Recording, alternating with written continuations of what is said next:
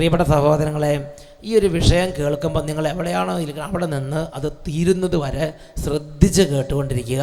കർത്താവ് ഈ ഒരു വിഷയം കേട്ടുകൊണ്ടിരിക്കുമ്പോൾ തന്നെ ഈശോ തൊട്ട് അനുഗ്രഹിക്കും.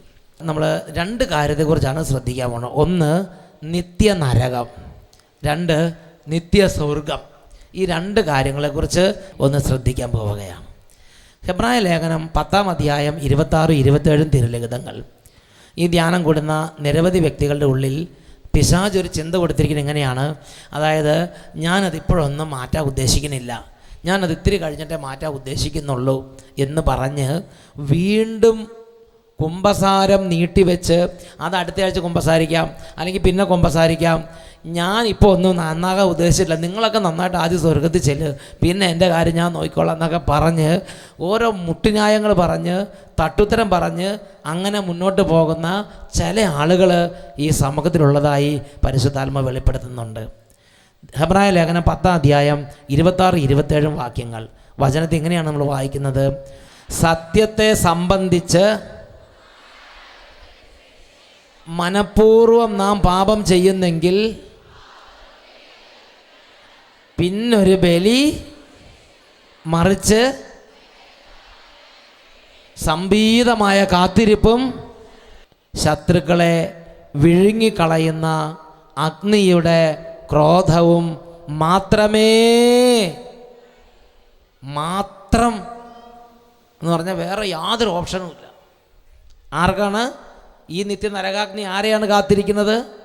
സത്യത്തെ സംബന്ധിച്ച് പൂർണ്ണമായ അറിവ് ലഭിച്ചതിന് ശേഷം ഒരു വ്യക്തി മനഃപൂർവ്വം പാപം ചെയ്താൽ എന്ന് പറഞ്ഞാൽ ധ്യാനം കൂടി വചനം കേട്ട് പാപം എന്താണെന്ന് മനസ്സിലായി.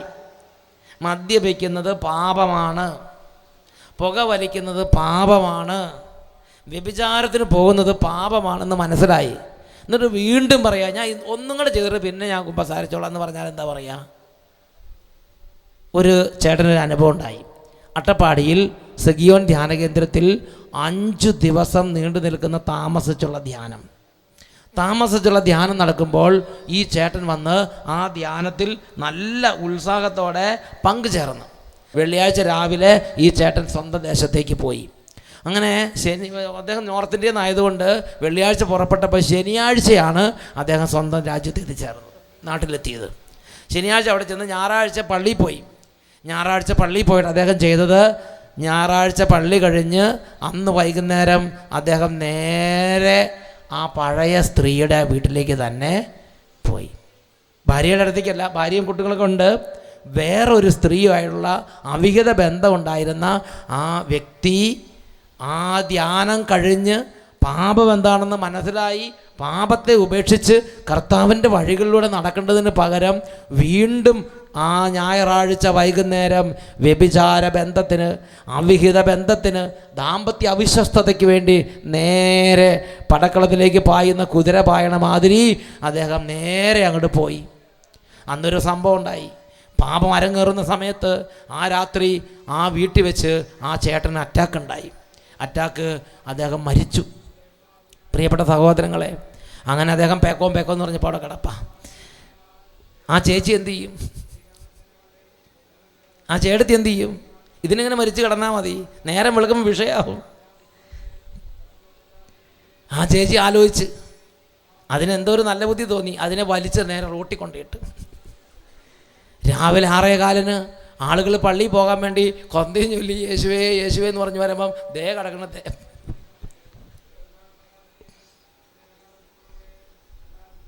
5 ദിവസം ധ്യാനം കൂടിയിട്ടുണ്ടാകലത്. ഞാനത് കേട്ടപ്പോൾ എനിക്ക് ഭയങ്കര സങ്കടമായി. അത് നമ്മുടെ അടുത്തുനിന്ന് ഇറങ്ങിപ്പോയ ആളല്ലേ, എനിക്ക് വലിയ സങ്കടമായി. 5 ദിവസം വചനം കേട്ട്, 5 ദിവസം പ്രാർത്ഥിച്ച്, 5 ദിവസം കുർബാന അർപ്പിച്ച്, എല്ലാ മാനസാന്തരത്തിൻ്റെ എല്ലാ അവസ്ഥകളും ഒരുക്കിയിട്ട് ഈ മനുഷ്യൻ വീണ്ടും പാപത്തിലേക്ക് തന്നെ പോയി.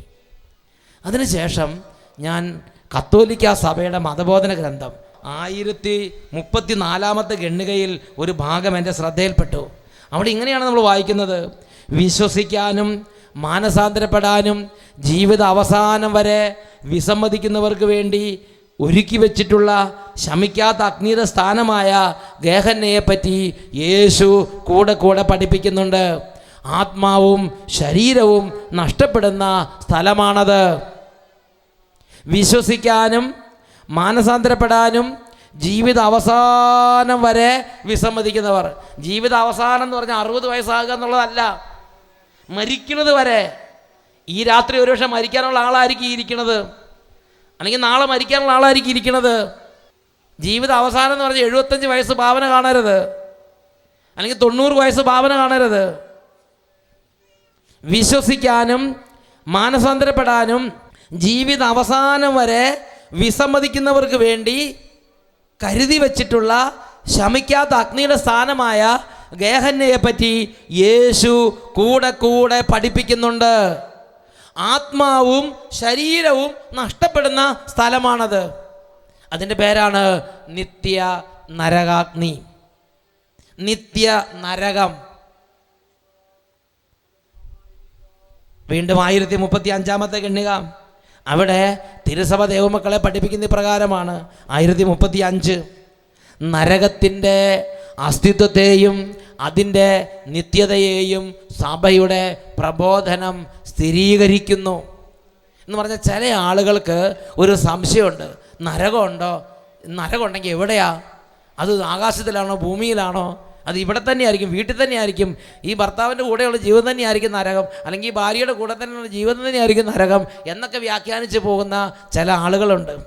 പ്രിയപ്പെട്ട സഹോദരങ്ങളെ, ചിലപ്പോൾ ചില തിയോളജിയൻസ്, ചിലപ്പോൾ ചില പുസ്തകങ്ങൾ, ചിലപ്പോൾ ചില പ്രസംഗങ്ങൾ കേൾക്കുമ്പോൾ നമുക്ക് നരകം ഇല്ല എന്ന ഒരു തോന്നലുണ്ടാക്കും. എന്നോട് അങ്ങനെ ഒരാൾ പറഞ്ഞിട്ടുണ്ട്, ഈ നരകം എന്നൊക്കെ പറഞ്ഞ അട്ടപ്പാടി മാത്രമേ ഉള്ളൂ, അല്ലാതെ ആ അച്ഛൻ ജർമ്മനിയിൽ നിന്ന് വന്ന അച്ഛനാണ്. അപ്പോൾ അച്ഛൻ എന്നോട് പറഞ്ഞു, ഞങ്ങളുടെ നാട്ടിൽ ജർമ്മനിയിലൊന്നും നരകമില്ലെന്ന് പറഞ്ഞു. ശുദ്ധീകരണ സ്ഥലവും ഇല്ല, പിശാചും ഇല്ല അവിടെ, അതൊക്കെ ഈ അട്ടപ്പാടി തന്നെയുള്ളെന്ന് പറഞ്ഞു. അപ്പോൾ എനിക്ക് വലിയൊരു സംശയമായി. അതുകൊണ്ട് ഞാൻ പിന്നെ കുറേ കാലത്തേക്ക് ഈ കാര്യം മിണ്ടിയിട്ടില്ല. അപ്പോൾ ഞാൻ ദൈവത്തോട് പ്രാർത്ഥിച്ചു, ദൈവമേ, ജർമ്മനിയിലുള്ളവർക്കും അമേരിക്കയിലുള്ളവർക്കും യൂറോപ്പിലുള്ളവർക്കും ഇന്ത്യയിലുള്ളവർക്കും പഠിപ്പുള്ളവർക്കും പഠിപ്പില്ലാത്തവർക്കും അച്ഛന്മാർക്കും അൽമായർക്കും എല്ലാവർക്കും ബിഷപ്പുമാർക്കും മാർപ്പാപ്പയ്ക്കും എല്ലാവർക്കും ഒരുപോലെ സ്വീകാര്യമായ ഒരു പ്രബോധനം ഇതിനെക്കുറിച്ചുണ്ടെങ്കിൽ അത് വെളിപ്പെടുത്തി തന്നാൽ അത് പഠിപ്പിക്കാം. അല്ലാതെ ജർമ്മനി ചിലപ്പോൾ നരകത്തെക്കുറിച്ച് പഠിപ്പിക്കാതിരിക്കുക, അട്ടപ്പാടി വരുമ്പോൾ നരകത്തെക്കുറിച്ച് പഠിപ്പിക്കുക, അത് നടക്കണ കാര്യമല്ല. അത് ഒരുപോലെ മതി എല്ലാവർക്കും എന്ന് കർത്താവിൻ്റെ സന്നദ്ധിയിൽ പറഞ്ഞ് പ്രാർത്ഥിച്ചപ്പോഴാണ് ഈ ഒരു പുസ്തകം പരിശുദ്ധാത്മാവ് വേഗം എത്തിച്ചു തന്നു. ഈ പുസ്തകത്തിൻ്റെ പേരാണ് catechism of the Catholic Church, കത്തോലിക്ക സഭയുടെ മതബോധന ഗ്രന്ഥം. ഈ പുസ്തകത്തിൽ 1035 ഖണ്ഡികയിൽ അവിടെ പഠിപ്പിക്കുന്നത് ഇങ്ങനെയാണ്: നരകത്തിൻ്റെ അസ്തിത്വത്തെയും അതിൻ്റെ നിത്യതയെയും സഭയുടെ പ്രബോധനം സ്ഥിരീകരിക്കുന്നു. സ്ഥിരീകരിക്കുന്നു പറഞ്ഞാൽ എന്താ? അടിവരയിട്ട് ഉറപ്പിക്കുന്നു. നരകമുണ്ടോ നരകം ഇല്ലയോ എന്ന് ഇനി ചിന്തിക്കേണ്ട ആവശ്യമില്ല. നരകത്തിൻ്റെ അസ്തിത്വത്തെയും അതിൻ്റെ നിത്യതയെയും സഭയുടെ പ്രബോധനം സ്ഥിരീകരിക്കുന്നു, ഉറപ്പിക്കുന്നു. നരകം ഉണ്ടെന്നും നരകം നിത്യമാണെന്നും ഉറപ്പായും സഭ പഠിപ്പിക്കുന്നു. മാരക പാപത്തിൻ്റെ അവസ്ഥയിൽ മരിക്കുന്നവരുടെ ആത്മാക്കൾ മരിച്ചാൽ ഉടനെ നരകത്തിലേക്ക് നിപതിക്കുന്നു. എൻ്റെ പ്രിയ സഹോദരങ്ങൾ, ഇത് വളരെ ഞെട്ടലുണ്ടാക്കുന്നൊരു വിഷയമാണ്. എന്താണെന്നറിയോ? മാരക പാപത്തിൻ്റെ അവസ്ഥയിൽ മരിക്കുന്നവരുടെ ആത്മാക്കൾ മരിച്ചാൽ ഉടനെ നരകത്തിലേക്ക് നിപതിക്കുന്നു. എൻ്റെ ധാരണ എന്താണെന്നറിയോ? ഇത് മരിച്ചു കഴിഞ്ഞ് കുറച്ച് കാലം അവിടെ ഇവിടെ എങ്ങനെയെങ്കിലൊക്കെ ചുറ്റിപ്പറ്റിയൊക്കെ നിൽക്കുമല്ലോ. ഇപ്പോൾ ധ്യാനത്തിന് വന്നാൽ കുറച്ച് പേര് ആ കടയിലമ്പടെയൊക്കെ ചുറ്റിപ്പറ്റി നിന്നിട്ട് അവസാന ആശീർവാദത്തിന് കയറി വരുന്നു. അതേമാതിരി ഈ മരിച്ചു കഴിഞ്ഞാൽ കുറച്ച് അവിടെ ഇവിടെയൊക്കെ ചുറ്റിപ്പറ്റിയൊക്കെ നിന്നിട്ട് മരിച്ച് ആ അവസാന വിധിയുണ്ടല്ലോ, യേശു രണ്ടാമതും വരുമ്പോൾ ഒരു വിധി, ഇടതുവശത്തും വലതുവശത്തും നിർത്തിയിട്ട് അവസാനം ഇടതുവശത്തുള്ളവരെ നരകത്തിലേക്ക് പറഞ്ഞയക്കുക, വലതുവശത്തുള്ളവരെ സ്വർഗത്തിലേക്ക് സ്വീകരിക്കുന്ന ആ ലാസ്റ്റ് വിധി, അന്ത്യവിധി. ആ അന്ത്യവിധിയുടെ സമയത്തായിരിക്കും നരകത്തിലേക്ക് സ്വർഗത്തിലേക്ക് എല്ലാം പോകണതെന്ന് എൻ്റെ ചെറുപ്പകാലത്ത് ഞാൻ ചിന്തിച്ച് വെച്ചിരിക്കുകയായിരുന്നു. എന്നാൽ തിരുസഭ പഠിപ്പിക്കുന്ന എങ്ങനെയാണ്? അന്ത്യവിധിയുടെ സമയത്തല്ല മക്കളെ, നമ്മൾ മരിക്കുന്ന സെക്കൻഡിൽ തന്നെ, നമ്മൾ മരിക്കുമ്പോൾ നമ്മുടെ കൺമുമ്പിലേക്ക് നരകം ഇങ്ങോട്ട് വരും. അല്ലെങ്കിൽ സ്വർഗ്ഗം ഇങ്ങോട്ട് വരും. നാം സ്വർഗത്തിന് യോഗ്യമായ ജീവിതം ജീവിച്ചാൽ മരിക്കുമ്പോൾ തന്നെ നമുക്ക് കാണാൻ പറ്റും നരകമാണോ സ്വർഗമാണോ നമുക്കുള്ളത് എന്ന് കാണാൻ പറ്റും. അതുകൊണ്ട് ചില ആളുകൾ മരണത്തിൻ്റെ വക്കത്തെത്തി കഴിയുമ്പോൾ കടന്ന് ഭയങ്കരമായിട്ട് ഭയപ്പെടും. അയ്യോ അയ്യോ, ദേ സിംഹം വരുന്നു, ദേ കാട്ടാളന്മാർ വരുന്നു, ദേ കുന്തം കൊണ്ട് കുത്താൻ വരുന്നു. അങ്ങനെ കാലമുറയൊന്നും കണ്ടിട്ടില്ലേ? വെറുതെ ഒന്നുമല്ല, അന്നേരം തലയ്ക്ക് പിടിച്ചാൽ നിൽക്കില്ല അതൊന്നും. കാരണം നേർക്ക് നേർ കണ്ടിട്ട് പിശാചുക്കളെ കണ്ടിട്ടാണ് അത് അലർന്നത്. ഞാനൊരു വികാരിയായിരുന്നു പള്ളിയിൽ. വികാരിയായിരുന്ന സമയത്ത് മരണത്തിൻ്റെ വക്കത്തെത്തിയ ആളുകൾ ഇങ്ങനെ കിടന്ന് പിച്ചും പെയ്യും പറയുമ്പോൾ എന്നെ തലയ്ക്ക് പിടിപ്പിക്കാൻ കൊണ്ടുപോകും. തലയ്ക്ക് പിടിച്ചാലും നിൽക്കില്ലത്. കാരണം ഞാൻ ചെല്ലുമ്പോൾ പറയാം, ദേ കാട്ടാളന്മാർ കയറി വരുന്നു എന്ന് വിളിച്ച് പറയാം. എന്നെ കണ്ടിട്ടല്ല, അത് നേർക്ക് നേർ പിശാചിനെ കണ്ടുകൊണ്ടിരിക്കുക. പിശാചുകൾ കിടന്ന് വിളയാടുകയാണ്. ഒന്നും വേണ്ട, നിങ്ങൾ സിമ്പിളായിട്ട് ചിന്തിച്ച് നോക്ക്. മരിച്ചു കഴിഞ്ഞതിന് ശേഷം ആളുകളുടെ ഫേസ് നിങ്ങൾ നോക്കിയിട്ടുണ്ടോ? ചില ആളുകൾ മരിച്ചു കഴിഞ്ഞതിന് ശേഷം നല്ല പ്രകാശിക്കുന്ന മുഖത്തോടെ ഇങ്ങനെ സൂര്യൻ ഉദിച്ചു വരുന്ന അതേ പ്രഭയോടെയാണ് ചില ആളുകൾ മരിച്ചു കിടക്കുമ്പോൾ അവരുടെ ഫേസ് കണ്ടിട്ടില്ലേ? വേറെ ചില ആളുകളുടെ കാര്യം ഞാൻ പറയണില്ല. പ്രിയപ്പെട്ട സഹോദരങ്ങളെ, മരിക്കുന്ന സമയത്ത് നമ്മൾ കാണുന്ന കാഴ്ച എന്താണോ അത് നമ്മുടെ മുഖത്തിൻ്റെ ഷേപ്പിനെ കുറച്ച് ബാധിക്കും. നേരെ അഗ്നികുണ്ടവും ദുഷ്ടപിശാചുകളും വലിയ അലർച്ചയും വലിയ കാർച്ചയൊക്കെ കേൾക്കണമെങ്കിൽ അതിനനുസരിച്ച് ഭയചകിതമായ ഒരവസ്ഥയായിരിക്കും. മരിക്കുന്ന സമയത്താണ് ഇയാൾ നല്ല ആളായിരുന്നോ മോശം ആളായിരുന്നോ അറിയാൻ പറ്റുള്ളൂ. പ്രഭാഷകൻ്റെ പുസ്തകം 11-ാം അധ്യായം അതിൽ 28-ാമത്തെ തിരുലിഖിതം. അതുകൊണ്ട് ദയവ് ചെയ്ത് മരിക്കുന്നതിന് മുമ്പ് ആരെയും നല്ല ആളെന്ന് പറയരുത്. മരിക്കുന്ന സമയത്താണ് ഇതെല്ലാം കൂടെ നമുക്ക് മനസ്സിലാക്കാൻ പറ്റുള്ളൂ. പ്രഭാഷകൻ 11:28. മരിക്കും മുമ്പ് ആരെയും ഭാഗ്യവാൻ എന്ന് വിളിക്കരുത്. മരണത്തിലൂടെയാണ് മനുഷ്യനെ അറിയുന്നത്. ഹല്ലേലൂയ. മരിക്കുന്നത് വരെ അഭിനയം നന്നായിട്ട് അഭിനയിക്കാൻ അറിയാം മലയാളികൾക്ക്. അന്ന് യാതൊരു ബുദ്ധിമുട്ടില്ല കാര്യത്തിൽ. അഭിനയവും പിന്നെ ഇങ്ങനെ പെയിൻറ്റിങ്ങും ഒക്കെ നടത്തി കഴിഞ്ഞാൽ തീ നരക്കത്തുള്ളവരെ കണ്ടാൽ മാലാഖേനെ തോന്നുള്ളൂ. ഫ്രീസല്ലോ അതിനെ പറ്റിയ എല്ലാ തരത്തിലുള്ള ഷേപ്പും സാധനങ്ങളൊക്കെ ഉണ്ടല്ലോ, അതെല്ലാം വാങ്ങി തേച്ച് പെയിൻ്റ് അടിച്ച് ഇങ്ങനെ നടക്കും. പ്രിയപ്പെട്ട സഹോദരൻ, മരിക്കുന്ന സമയത്തുണ്ടല്ലോ ഈ റിഹേഴ്സലൊന്നും അവിടെ ഏശില്ല. ആ സമയത്ത് സാക്ഷാൽ തീ നരകം കാണുമ്പോൾ ആ സ്വഭാവമൊക്കെ അങ്ങോട്ട് മാറും. പ്രഭാഷകൻ 11:27 വായിക്കുന്നത് എങ്ങനെയാണ്? ജീവിത അന്ത്യത്തിൽ മനുഷ്യൻ്റെ യഥാർത്ഥ സ്വഭാവം വെളിപ്പെടും. ഉറക്കെ പറ ഹല്ലേലൂയ. പ്രിയപ്പെട്ട സഹോദരങ്ങളെ, അപ്പം മരിക്കുന്ന സമയത്ത് നാം സ്വർഗത്തിലേക്കുള്ളവരാണെങ്കിൽ സ്വർഗീയമായ സംഗീതങ്ങൾ, മാലാഖമാർ, യേശുപിതാവ്, മാതാവ്, സ്വർഗം, വിശുദ്ധന്മാർ, നല്ല നല്ല ആത്മീയ കാര്യങ്ങളെല്ലാം കാണാനും കേൾക്കാനും പറ്റും. എന്നാൽ നാം മാരക പാപത്തിൽ ജീവിക്കുന്നൊരു വ്യക്തിയാണെങ്കിൽ മരിക്കുന്ന സമയത്ത് ദുഷ്ടപിശാചുകളുടെ അലർച്ച, പിശാചുകളുടെ കൂത്താട്ടം, വിളയാട്ടം, തീ നരകം ഇതെല്ലാം നമ്മുടെ കൺമുമ്പിലേക്ക് കാണുമാറാകും. നിങ്ങളിപ്പോൾ ചിന്തിച്ച് നോക്കിയാൽ, നിങ്ങളിന്ന് മരിക്കുകയാണെങ്കിൽ നിങ്ങളുടെ കൺമുമ്പിൽ എന്ത് വരും എന്നൊന്നിപ്പോൾ പറിച്ച് ആറ്റുള്ളവർ പറയണ്ട, ആലോചിച്ചാൽ മതി. സഭയുടെ പ്രബോധനത്തിൽ 1022-ാമത്തെ ഖണ്ഡിക അവിടെ നമ്മൾ വായിക്കുന്നത് ഇങ്ങനെയാണ്: ഓരോ മനുഷ്യനും തൻ്റെ മരണത്തിൻ്റെ നിമിഷത്തിൽ തന്നെ സ്വജീവിതത്തെ ക്രിസ്തുവിനോട് ബന്ധപ്പെടുത്തി തൻ്റെ അമർത്യമായ ആത്മാവിൽ തൻ്റെ ശാശ്വത പ്രതിഫലം സ്വീകരിക്കുന്നു. ഒരു ശുദ്ധീകരണ പ്രക്രിയയിലൂടെയോ നേരിട്ടോ സ്വർഗത്തിലേക്കുള്ള പ്രവേശനം, അല്ലെങ്കിൽ നേരിട്ടുള്ളതും ശാശ്വതവുമായ ശിക്ഷയിലേക്കുള്ള പ്രവേശനം. മരിക്കുന്ന സമയത്ത് തന്നെ ഒരു വിധിയുണ്ട്. ആ വിധിയുടെ പേരാണ് തനത് വിധി, പർട്ടിക്കുലർ ജഡ്ജ്മെൻറ്റ്സ്. തനത് വിധി. മരിക്കുന്ന സമയത്ത് തന്നെ ഓരോ മർത്യനും ആ മർത്യൻ്റെ പ്രവൃത്തികൾക്കനുസരിച്ച് വിധിക്കപ്പെടും. ആ വിധിയുടെ പേരാണ് തനത് വിധി.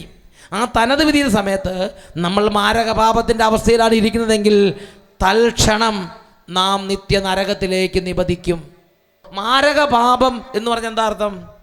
മാരകപാപം ഒരു കാര്യം, ഒരു തെറ്റ്, ഒരു തിന്മ പാപമാണെന്നറിഞ്ഞിട്ട് മനഃപൂർവ്വം നാം അത് ചെയ്യുന്നെങ്കിൽ അത് മാരകപാപമാണ്. വ്യഭിചാരം പാപമാണെന്നറിഞ്ഞിട്ട് മനഃപൂർവ്വം വ്യഭിചാരം കണ്ടിന്യൂ ചെയ്യുന്ന മനുഷ്യൻ മാരകപാപത്തിലിരിക്കുന്നു. മദ്യപാനം പാപമാണെന്ന് അറിഞ്ഞിട്ട് മനഃപൂർവ്വം മദ്യപാനത്തിലൂടെ മുന്നേറുന്ന മനുഷ്യൻ മാരകപാപത്തിലിരിക്കുന്നു. അങ്ങനെ ദൈവവചനം നിരോധിച്ചിട്ടുള്ള ഓരോ കാര്യങ്ങളും ചെയ്യുന്ന ദൈവവചന ലംഘനമാണെന്നറിഞ്ഞിട്ടും അത് ചെയ്യുന്ന ആ വ്യക്തിയുടെ ആത്മാവ് മാരക പാപത്തിലാണ് ഇരിക്കുന്നത്. ആ വ്യക്തി മരിച്ചാൽ ഉടനെ നരകത്തിലേക്ക് നിബന്ധിക്കുന്നു. എന്നുറക്കെ പറഞ്ഞേ ഹല്ലേലൂയ. ഉടനെ നരകത്തിലേക്ക് നിബന്ധിക്കുക എന്താ അർത്ഥം? 7:32 വട്ടായിലച്ചൻ ഇപ്പോൾ സ്റ്റേജ് ആൾക്കാരെ നിൽക്കുകയാണ്. നിങ്ങൾ ചിന്തിക്കണം, അങ്ങനെ നിൽക്കുന്ന സമയത്ത് ഞാൻ മാരകപാപത്തിൻ്റെ അവസ്ഥയിലാണോ അല്ലയോ എന്നുള്ളത് എനിക്ക് മാത്രം, ദൈവത്തിന് മാത്രമേ അറിയാവുള്ളൂ. നിങ്ങൾക്കറിയോ? നിങ്ങൾക്കറിയില്ല. ഒരു മനുഷ്യൻ്റെ ഉള്ളിൻ്റെ സ്ഥിതി അവനവനെ അറിയാവുള്ളൂ. ചിലപ്പോൾ അവനവനും അറിയില്ല, ദൈവത്തിന് മാത്രമേ അറിയുള്ളൂ. ഇവിടെ ഇരിക്കുന്ന ഓരോരുത്തരും ചിന്തിക്കണം. അപ്പോൾ 7:32 അച്ഛൻ ആൾക്കാരെ നിൽക്കുകയാണ്. ഇനി സപ്പോസ് എനിക്കൊരു മാരക പാപം ഉണ്ടെന്നിരിക്കട്ടെ, അത് നിങ്ങൾ ഭാവനയാണ്, ഒരു മാരക പാപത്തിലാണ് അച്ഛൻ ഇരിക്കണമെന്ന് വിചാരിക്കുക. അച്ഛൻ 32 ഇവിടെ ഒന്ന് വചനം പ്രസംഗിച്ചുകൊണ്ടിരിക്കുകയാണ്. 33 അങ്ങോട്ട് ഒരു വെള്ളം കുടിക്കാൻ തിരിഞ്ഞപ്പോൾ അറ്റാക്ക് വന്ന് മരിച്ചു എന്ന് വിചാരിക്കുക. അപ്പോൾ എൻ്റെ ആത്മാവിൻ്റെ സ്ഥിതി എന്താവും? നിങ്ങൾ പറ. എൻ്റെ ആത്മാവിൻ്റെ സ്ഥിതി എന്താവും? 7:32 അൾത്താരയിൽ 7:33 എവിടെ എത്തി? 7:32 അച്ഛൻ വചനം പ്രസംഗിച്ചുകൊണ്ടിരിക്കുന്നു. പക്ഷെ അച്ഛൻ മാരകഭാവത്തെക്കുറിച്ച് ഗവനിക്കുന്നില്ല. കാരണം അച്ഛന് ഭാഗത്തുനിന്ന് വിഷയമല്ല, ചെറുപ്പമാണ്, 10-75 വയസ്സായിട്ടേ മരിക്കുള്ളൂ എന്ന് വിചാരിച്ച് പോവുക. അപ്പോഴാണ് 33 അങ്ങോട്ട് തിരിഞ്ഞപ്പോൾ അറ്റാക്ക് വന്ന് അവിടെ കിടന്ന് മരിച്ചു. അപ്പോൾ മാരകപാപമായിരുന്നു, ആ അവസ്ഥയിലായിരുന്നു ആത്മാവെങ്കിൽ 7:32 ആൾത്താരയിൽ 7:33 നിത്യ നരകത്തിൽ കിടക്കുകയാണ്. അങ്ങനെ ഞാൻ നിത്യ നരകത്തിൽ നിബന്ധിച്ചു. ഉടനെ നിങ്ങളെല്ലാവരും കൂടെ കൂടി ഒരു മെമ്മോറാണ്ട ജാഥയായി ദൈവത്തിൻ്റെ അടുത്ത് വന്ന് പറഞ്ഞു, അയ്യോ അത് പാവ അച്ഛനാ, ഇത് ധ്യാനം കഴിഞ്ഞ് കുമ്പസാരിക്കാൻ വേണ്ടി ഇരിക്കുകയായിരുന്നു, അതുകൊണ്ട് പാവാണേ, രക്ഷിക്കണേ, ഞങ്ങളുടെ ഇടവേഗം വന്നപ്പോൾ മരിച്ചതാണേ, രക്ഷിക്കണേ എന്ന് പറഞ്ഞാൽ അവിടെ യേശുവോ? നിങ്ങൾ മാത്രമല്ല, ഈ ലോകത്തിലെ മുഴുവൻ മനുഷ്യരും വന്ന് പറഞ്ഞാലും ശരി, ഒരിക്കൽ നരകത്തിൽ നിബന്ധിച്ചാൽ പിന്നെ ഒരാളെ തിരിച്ചു കൊണ്ടുവരാൻ പറ്റില്ല. കാരണം നരകശിക്ഷ നിത്യമാണ്. ഒരിക്കൽ നിബന്ധിച്ചാൽ എന്നേക്കുമായി അവിടെ പെട്ടു, പിന്നെ തിരിച്ചില്ല. Praise the Lord. എന്നൊക്കെ പറഞ്ഞ ഹല്ലേലൂയ. അപ്പം നാം മാരകപാപത്തിൻ്റെ അവസ്ഥയിലാണ് ഇരിക്കുന്നതെങ്കിൽ നമ്മളും നിത്യനരകവും തമ്മിൽ എത്ര ദൂരമുണ്ട് മക്കളെ? എത്ര ഡിസ്റ്റൻസ് ഉണ്ട്? നമ്മൾ നിത്യനരകവും തമ്മിലുള്ള ഡിസ്റ്റൻസ് എത്ര? 1 സെക്കൻഡിൻ്റെ ഡിസ്റ്റൻസ് മാത്രമേ ഉള്ളൂ. നമ്മളും നിത്യനരകവും തമ്മിൽ 1 സെക്കൻഡിൻ്റെ ഡിസ്റ്റൻസ് മാത്രമേ ഉള്ളൂ എന്ന് ഞാനും നിങ്ങൾ മനസ്സിലാക്കണം. നമ്മൾ മാരകപാപത്തിൻ്റെ അവസ്ഥയിലാണെങ്കിൽ, അത് ഉദ്ദണ്ഡമായ നല്ല തണ്ടും തടിയുള്ളവരാണെങ്കിലും ആരോഗ്യമില്ലാത്തവരാണെങ്കിലും രോഗിയാണെങ്കിലും ആരാണെങ്കിലും ഏത് സമയത്ത്, ഞാൻ പറഞ്ഞിട്ട് ഒരു അച്ഛൻ്റെ കാര്യം, ഒരച്ഛനുണ്ട്, അച്ഛൻ്റെ ചേട്ടനുണ്ട്, 2 പേര് അച്ഛന്മാരാണ്. അതിൽ ഒരച്ഛൻ നോർത്ത് ഇന്ത്യയിൽ ശുശ്രൂഷ ചെയ്യാണ്. ഒരച്ഛൻ 35 വയസ്സുള്ള അച്ഛൻ കേരളത്തിൽ. നോർത്ത് ഇന്ത്യയിൽ അച്ഛൻ 50 വയസ്സുണ്ട്, വലിയച്ഛനാണ്. കേരളത്തിലെ അച്ഛൻ്റെ അനിയനാണ് കേരളത്തിലെ അച്ഛൻ 35 വയസ്സേ ഉള്ളൂ. അങ്ങനെ ഇരിക്കുമ്പോൾ പാലായിൽ ഒരു കല്യാണം, പാലായിലാണെന്ന് തിരുവിതാംകൂർ ഭാഗത്ത് ഏതൊരു സ്ഥലത്ത് ഒരു ബന്ധുവിൻ്റെ കല്യാണം വന്നപ്പോൾ അവർ അച്ഛന്മാരൊക്കെ വിളിച്ചു. അപ്പോൾ ആ വലിയച്ഛൻ നോർത്ത് ഇന്ത്യ എന്ന് പറഞ്ഞ്, ഞാനിവിടെ മിഷണറിയാണ്, ഒരു കല്യാണത്തിനോട് ഇത്രയും ദൂരം ഒന്നും വരാത്തതൊന്നും എളുപ്പമല്ല, അതുകൊണ്ട് അത് നിങ്ങളതിനെ നടത്തിയാൽ മതി എന്ന് പറഞ്ഞു. അപ്പോൾ എൻ്റെ അനിയനുണ്ടല്ലോ, അനിയൻ അവിടെ നടത്തിക്കൊള്ളൂ എന്ന് പറഞ്ഞ് അത് അനിയനെ ഏൽപ്പിച്ചു.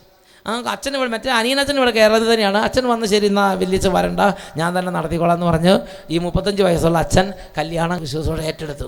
അങ്ങനെ കല്യാണത്തിൻ്റെ ആദ്യത്തെ പരിപാടിയൊക്കെ ഉണ്ട്, പാട്ടുപാടി എല്ലാവരും കയറി കാപ്പയൊക്കെ ഇട്ടു, ഇതൊക്കെ തുടങ്ങി.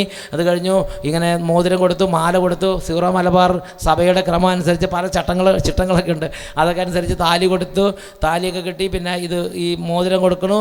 അതെല്ലാം കഴിഞ്ഞ് അച്ഛൻ ബൈബിൾ എടുക്കാൻ വേണ്ടി ആൾത്താരിലേക്ക് തിരിഞ്ഞപ്പോൾ ആ സമയത്ത് അവിടെ കിടന്ന് മരിച്ചു. കുർബാനയുടെ ഇടയ്ക്ക് ഒരു കേടുമില്ലാത്ത അച്ഛൻ, 35 വയസ്സ്.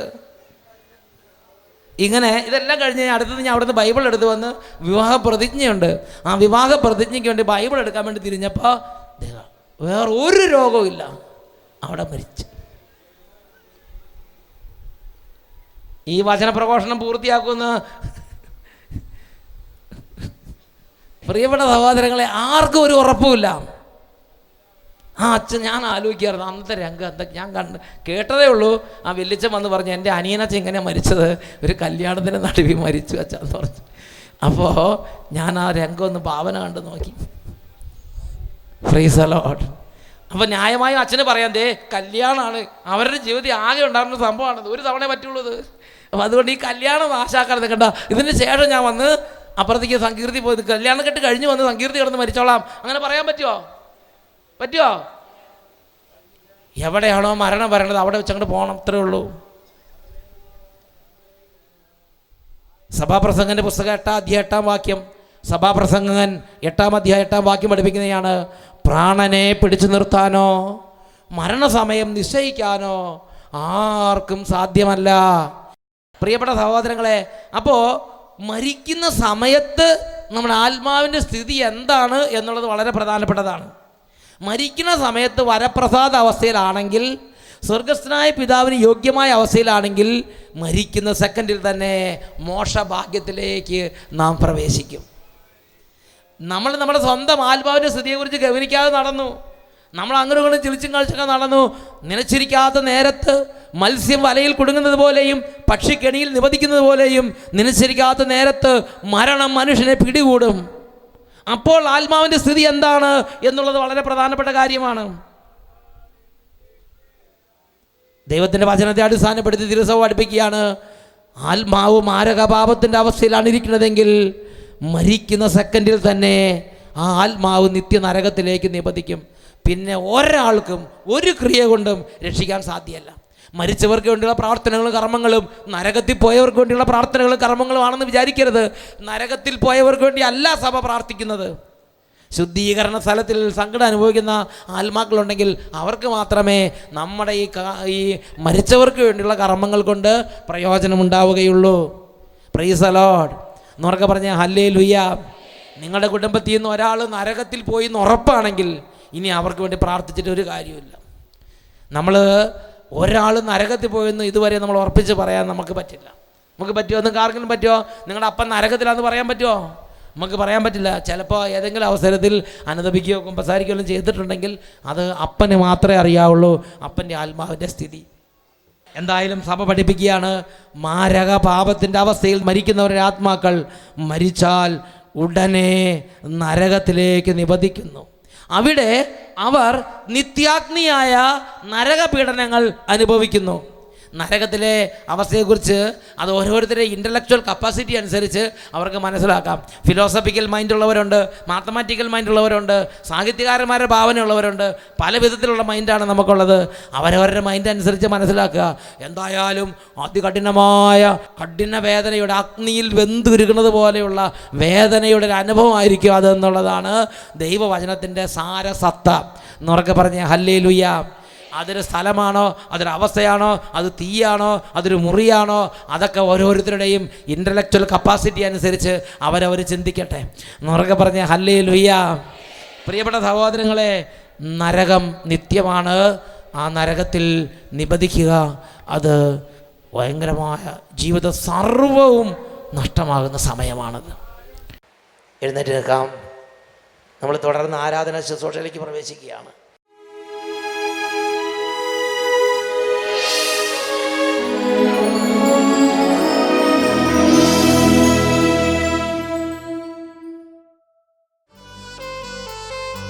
Hallelujah, hallelujah. പ്രിയപ്പെട്ട ദൈവമക്കളെ, നമ്മുടെ ഹൃദയം കല്ല് പോലെ യേശുവിനോടൊരു താല്പര്യമോ തുറവയോ ഇല്ലാതെ അടഞ്ഞു പോയിട്ടുണ്ടെങ്കിൽ, കല്ലിച്ചൊരു ഹൃദയമായിട്ടുണ്ടെങ്കിൽ ഈ നിമിഷം ഹൃദയം മാംസളമാക്കി തരണമേ എന്ന് പിതാവിൻ്റെ സന്നിധി പ്രാർത്ഥിക്കാം. ഈ ശുശ്രൂഷയിൽ പങ്കെടുക്കുന്ന ലക്ഷോപലക്ഷം മക്കളുടെ മേൽ സ്വർഗസ്ഥനായ പിതാവ് വരങ്ങൾ ചൊരിയുന്ന സമയമാണിത്. രണ്ട് കരങ്ങൾ ഉയർത്തി എളിമയോടെ ഉറക്കെ ഉച്ചത്തിൽ സ്തുതിക്കുന്നു. Hallelujah, hallelujah. ഓ യേശുവേ, തിരുരക്തം കൊണ്ട് എന്നെ കഴുകണമേ, എൻ്റെ ഹൃദയത്തെ കഴുകണമേ, എൻ്റെ മനസ്സിനെ കഴുകണമേ, എൻ്റെ ആത്മാവിനെ കഴുകണമേ, എന്നെ രക്ഷിക്കണമേ. തിരുരക്തത്താൽ എന്നെ കഴുകണമേ, തിരുച്ചോര തുള്ളിയ കഴുകണമേ, തിരുരക്തത്താൽ എന്നെ കഴുകണമേ, തിരുച്ചോര തുള്ളിയ കഴുകണമേ, തിരുരക്തത്താലെ തിരുച്ചോരയാലെ എന്നെ പൂർണ്ണമായി കഴുകണമേ, പൂർണ്ണമായി കഴുകണമേ, തിരുരക്തത്താലെ തിരുച്ചോരയാലെ എന്നെ പൂർണ്ണമായി കഴുകണമേ, എന്നെ പൂർണ്ണമായി കഴുകണമേ. ഈ നിമിഷങ്ങളിൽ അനേകം കുടുംബങ്ങളിൽ നിന്ന് വലിയ തരത്തിലുള്ള അഹങ്കാരം, പ്രാർത്ഥനയോട് മടുപ്പ്, വിരസത, വിമത സ്വഭാവം, പ്രാർത്ഥിക്കാൻ പറ്റാത്ത അവസ്ഥ, കല്ലുപോലുള്ള അവസ്ഥ ഇതാ കർത്താവ് എടുത്തു മാറ്റുന്നു, വിടുതൽ നൽകുന്നു.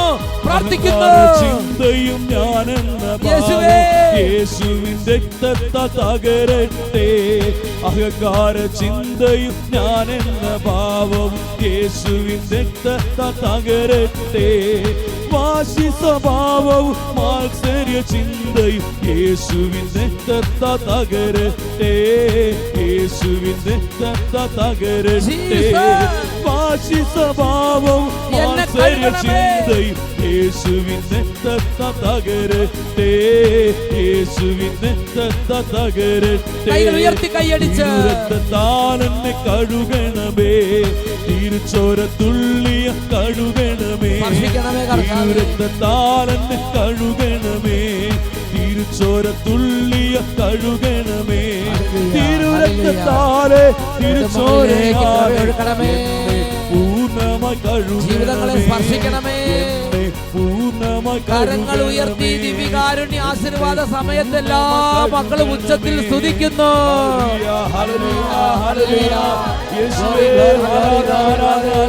കർത്താവേ, കുടുംബങ്ങളിലേക്ക് അങ്ങയുടെ അത്ഭുതമായ കൃപകൾ ഇപ്പോൾ വർഷിക്കണമേ. പിതാവേ, വരങ്ങൾ ചൊരിയണമേ. യേശുവിനെ അറിയാൻ, യേശുവിനെ ആരാധിക്കാൻ, യേശുവിനെ അറിയിക്കാൻ, യേശുവിനെ ശുശ്രൂഷകരാകാൻ, യേശുവിന് ശിഷ്യന്മാരാകാൻ ഓരോ കുടുംബങ്ങളിലേക്കും ഓരോ ജീവിതങ്ങളിലേക്കും സ്വർഗീയ വരങ്ങൾ ഇപ്പോൾ വർഷിക്കണമേ. Hallelujah, hallelujah. യേശുവേ ആരാധന, ആരാധന, ആരാധന. ഹല്ലേലൂയ.